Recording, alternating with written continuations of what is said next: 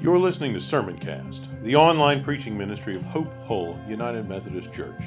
Be sure to visit us at hopehullumc.org/sermons, where you can subscribe to future episodes of Sermoncast and browse our archive of past messages.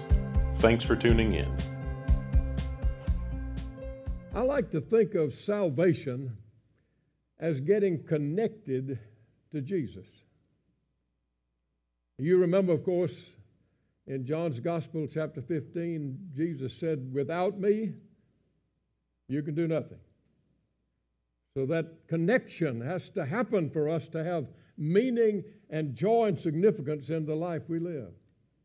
Getting connected to Jesus is the essence of salvation.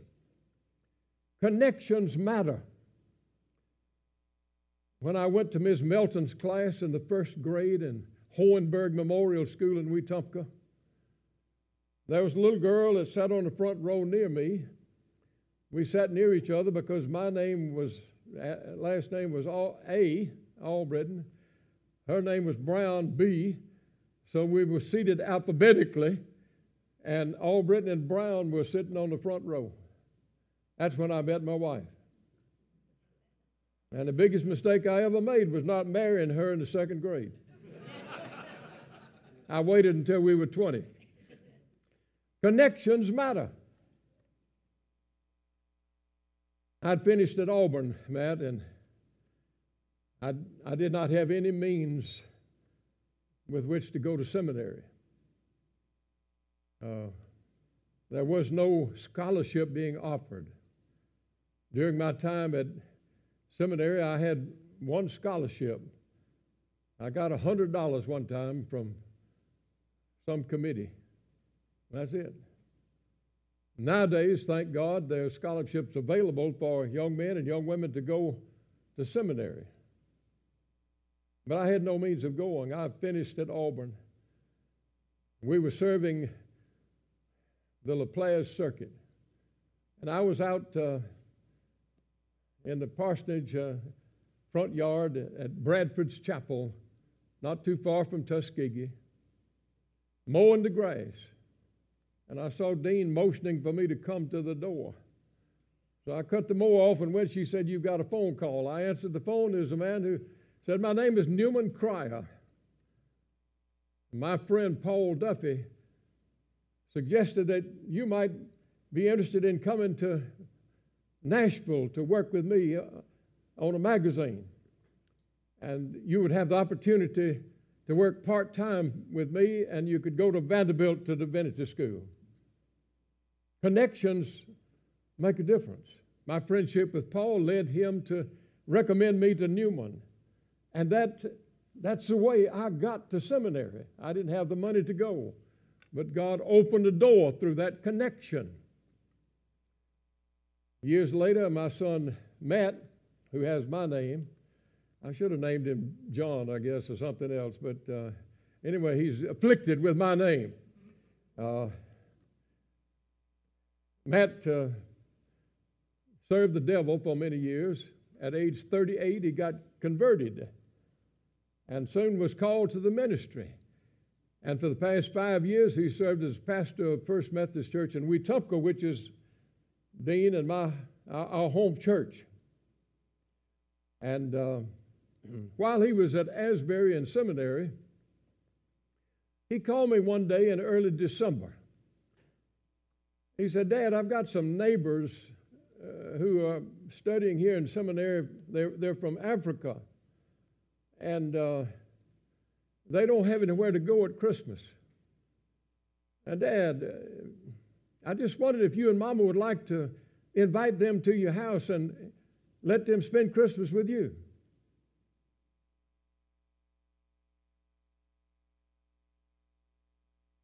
I said, "Dean, what do you think?" She said, "Okay." They came. One of the toughest weeks of our life. We didn't know they had 5 children. The girls were 2-year-old twins. Have you ever tried to teach a 2-year-old anything? But you know, before the week was out, we fell in love with them and they with us. He calls me Dad. He called Dean Mama. They went from seminary back to Zambia.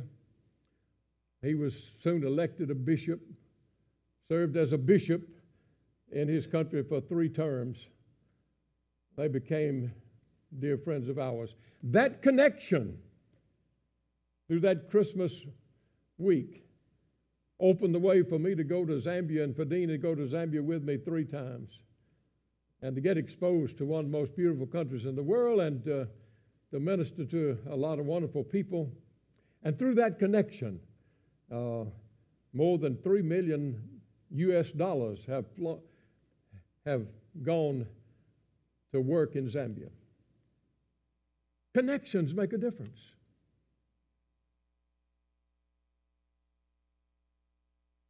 And the most important connection you can ever have is your connection to Jesus Christ. Now, what do I mean by that? Well, let's say, Will, you're a graduate now in this different world. You're in Austin. You may wonder, somebody may walk up to you one day and say, do you believe in a supreme being? You mean God? You might say to him. He says, yes. Do you believe in a supreme being? And that's when, if you're connected to Jesus, you can say, oh, yes, I know him. His name is Emmanuel. He has forgiven me of my sins. And his strengthening presence makes all the difference in the world to me. That gives you the opportunity to identify yourself through that connection with the Son of God, the Savior of the world, the Lord and Master, our Lord Jesus Christ.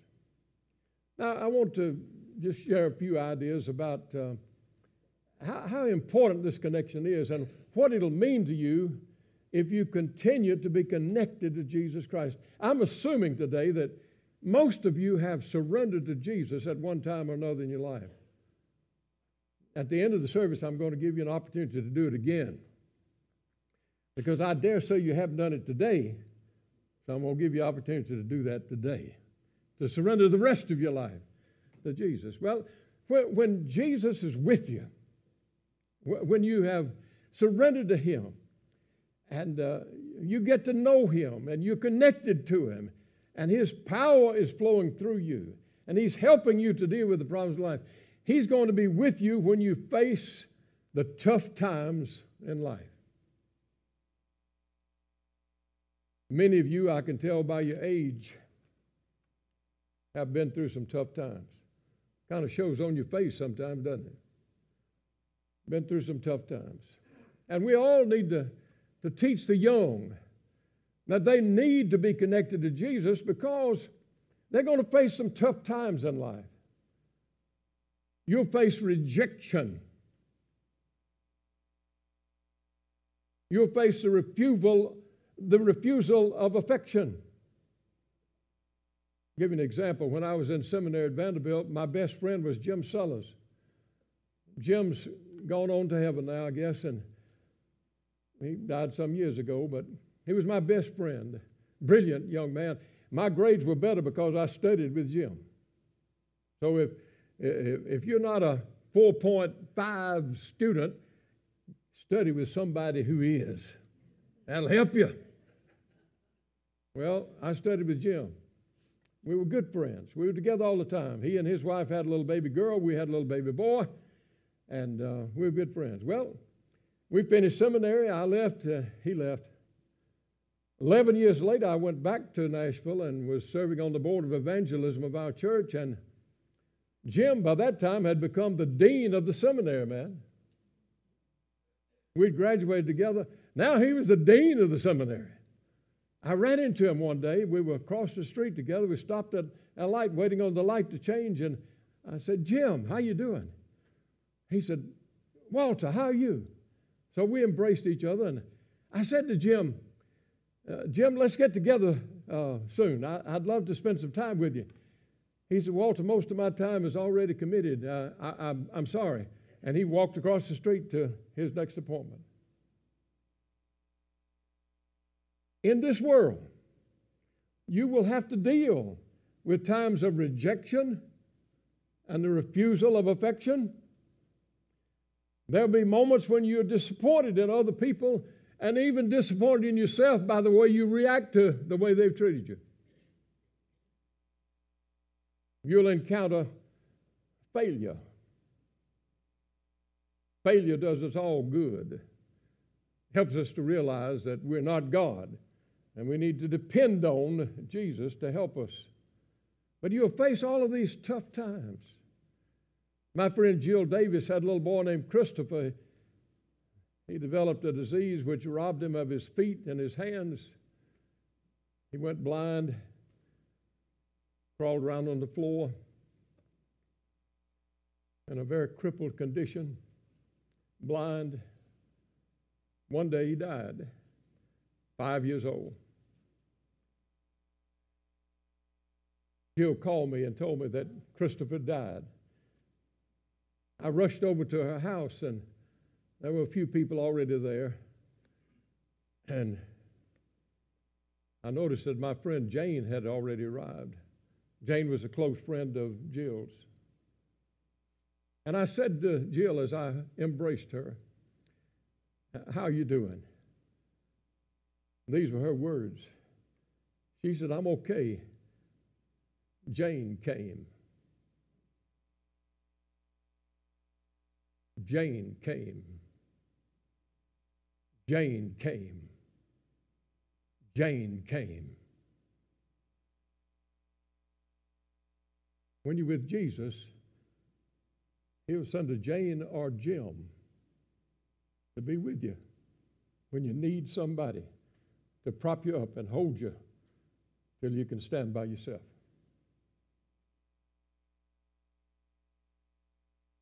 Some of you know that my wife Dean died in December of 2020. She had been sick for a long time, and for several weeks, that is, and during that time, I sang to her a lot. When she was a little girl, her daddy would sing to her, "You are my sunshine." You know that, don't you? You are my sunshine, my only sunshine. You make me happy when skies are gray. You'll never know, dear, how much I love you. Please don't take my sunshine away. I sang that to Dean 50 times, I guess, during the last days, because it meant the world to her to remember that her daddy had sung it to her when she was a little girl. Her daddy died when she was 7, but she treasured the memory of his singing. And I sang it to her. And because Jesus was with me, when Dean breathed her last breath, I was able to say the words that we find in Job 1:21. The Lord giveth, the Lord taketh away. Blessed be the name of the Lord. Jesus will be with you as you face the tough times in life.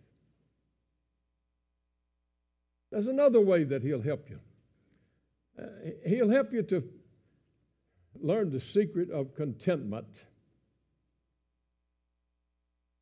We live in a busy world, guys. Noisy world. Music is too loud for us old people. Right, old people? It's a noisy world. I think sometimes people keep the volume up so they won't be able to hear God. And you may be able to drown Him out with some of the noise of the world. But if you're going with Jesus, if He's with you, He'll teach you the secret of contentment. You'll be able to say with Paul, I've learned the secret of being content in any and every situation, whether hungry or well-fed, whether in plenty or want. What's the secret of contentment? You know, steak is a good thing. I like a good steak. But there have been times when I had to settle for spam. Naomi, my wife, Dean, could she could take a can of spam and put some potatoes and carrots and maybe a little pineapple in there, and you'd think you had a beef roast in your mouth.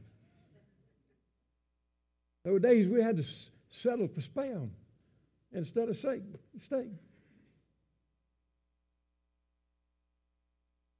If Jesus has helped you to discover the secret of contentment, you can be at peace about those spam days. You know, a lot of people, I've just been amazed at the price of tickets. Have you noticed that?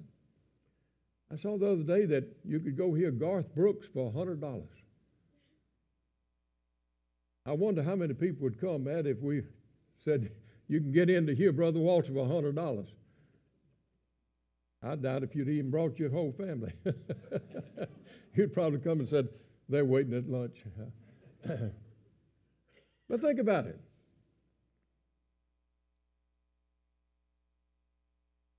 Jesus can help you to sit and watch the waves lap the shore without paying anything, a big ticket for it.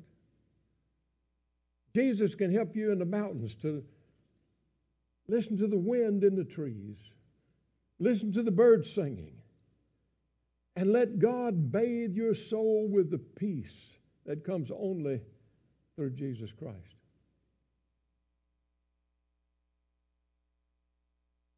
Jesus with you. He can help you to learn to be content. And then Jesus can help you receive His joy and learn the value of laughter. Laughter's so good. You know, sour faces have never won anybody to Jesus, as far as I can tell. So if you're sitting there frowning at me, quit. Smile back. I've had enough Methodists sitting there as though they were thinking, Lord, let the benediction come quick. Laughter. But you know something about laughter? Nobody ever benefits from being laughed at. But you know, as we're growing up in a family of children, we sometimes learn the bad habit of laughing at each other. Ha ha ha ha ha! You dummy! You dummy! Never helped anybody, as far as I can tell. We need to learn the value of laughter, laughing at ourselves. Dean and I picked out a bed and breakfast one time. We went there with John and Carolyn Patterson. We hadn't seen it before. We got there and sat down for the breakfast, and little mice were running across the hearth at the fireplace. And I started laughing. John said, "What you laughing at?" I said, "I'm laughing at you and me. And I'm determining as we laugh that we ain't going to ever come see those mice again." We need to learn to laugh at the mistakes we've made, to laugh at ourselves, and to invite other people to laugh with us, because as Solomon said, laughter is good medicine for the soul. And it is. And you know what many of us need is to relax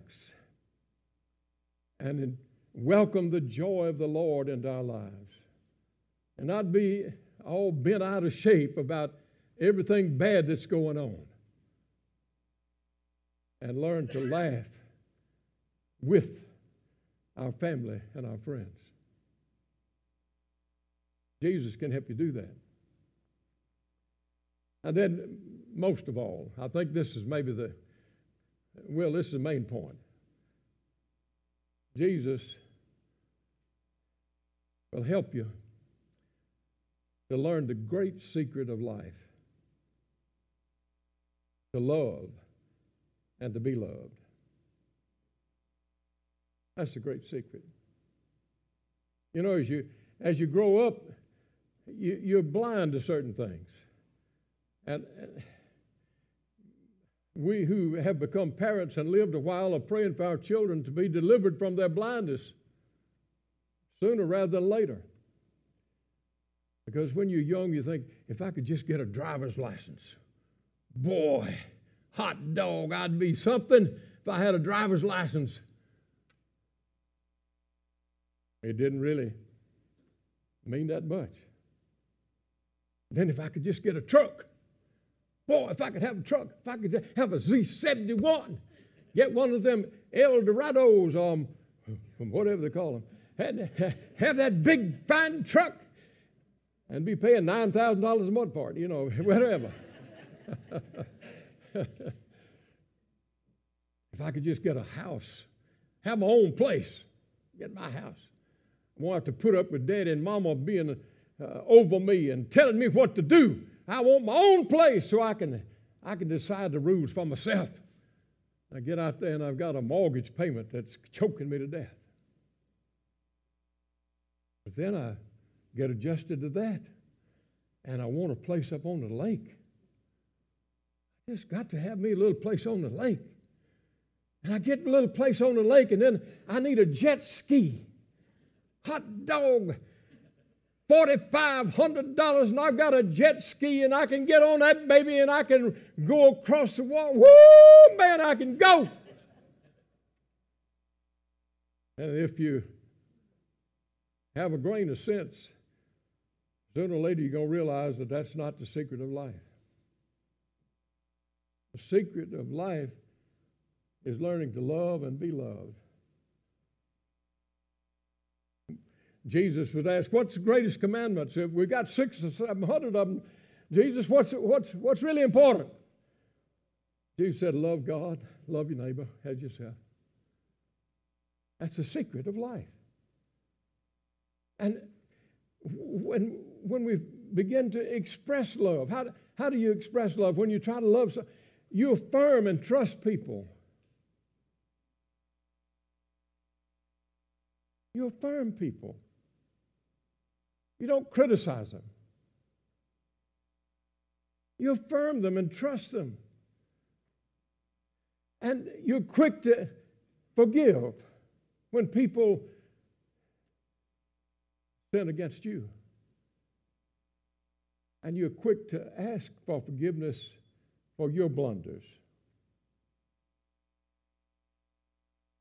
And you begin to discover the joy of being a servant of Jesus. Next Sunday, God willing, I'll be at the Black Church in Montgomery, New Walk of Life. We're going to be honoring Coralie McDavid. Coralie is 95. She's served more meals at the Mercy House in Montgomery, in West Montgomery, a place of great poverty. Many black people live there who don't have water in the home. Many of them don't have lights.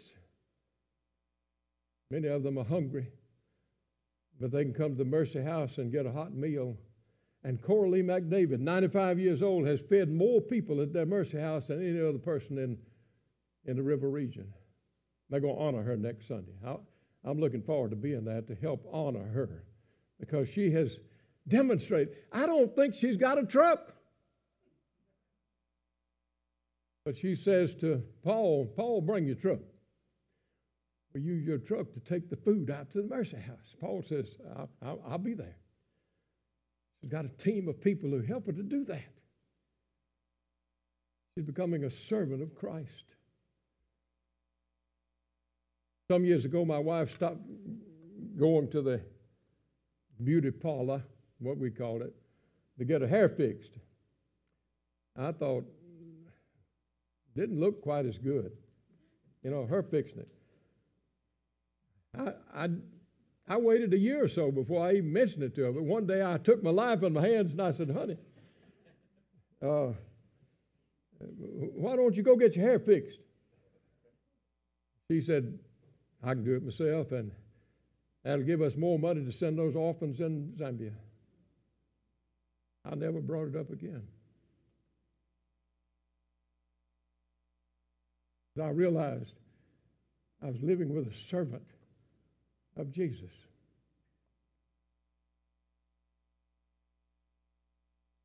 When you get into love, expressing real love, it will show you how to be a servant of Jesus. And he'll show you how to get out of the basement and get in the balcony. You know, along the way, some of you have already chosen you're going to be in the basement. Some of you have already chosen you're going to be in the balcony. Of other people, I mean. The people in the basement, hey, you can't do it. You don't have what it takes. You're going to fail. You dummy. People in the balcony are saying, you can do it. You can do it. I'm pulling for you. I believe in you. Is there any way I can help you? I want to see you fulfill your dreams and become the person that Christ wants you to become. You're either in the basement or the balcony today. If you're in the basement, get out. Just get out. Get up in the balcony of people and cheer for them and encourage them and affirm them and trust them and love them. Because that's what it's all about, to love and to be loved. Man, when I was a young pastor, my first church out of seminary, I began to discover there's a whole lot of stuff they don't teach in seminary. Ms. Miller called me and she said, Pastor, you know, my mama's been sick. She's very sick this week. I think she may die today. Yes, ma'am. So I went over to the home. I stayed there for 7-8 hours. I didn't know quite what to do, what to say. And then I began to realize this lady is dying. She's going to die pretty soon. And Miss Miller's going to ask me to pray. And I don't know what to say. I don't know how to pray. I don't know what to say. I was sitting there sweating bullets trying to think of what I might say in a prayer when her mother died. And her mother died. And Miss Miller looked at me and she said, Brother Walter, if it's all right with you, I'd like for us to kneel beside Mama's bed, and I want to pray a prayer of thanksgiving for my mama. I said, yes, ma'am. I knelt down beside her.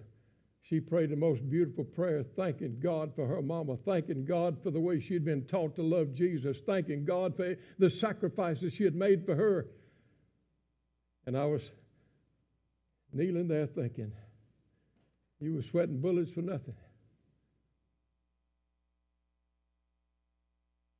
Because I wanted to teach you and remind you that if I'm with you, I'm going to take care of you. I'm going to help you. I'm going to show you how to live your life to honor Jesus.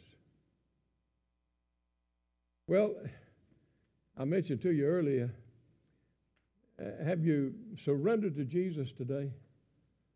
The way you get connected is through surrender.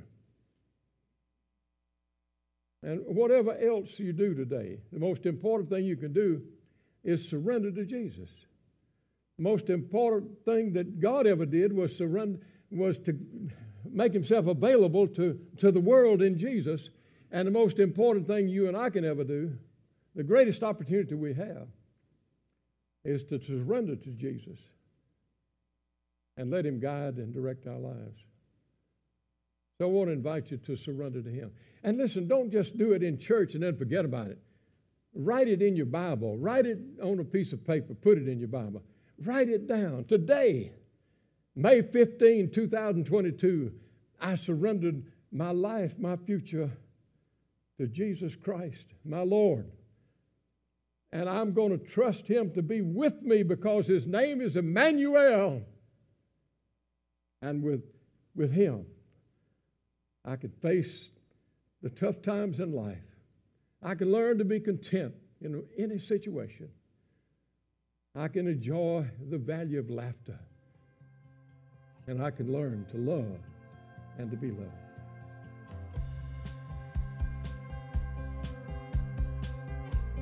You've been listening to Sermoncast, the online preaching ministry of Hope Hull United Methodist Church. If you enjoyed this message, consider sharing it with a few friends. Remember to visit us at hopehullumc.org/sermons and subscribe to get notified when new content is posted. Thanks for listening.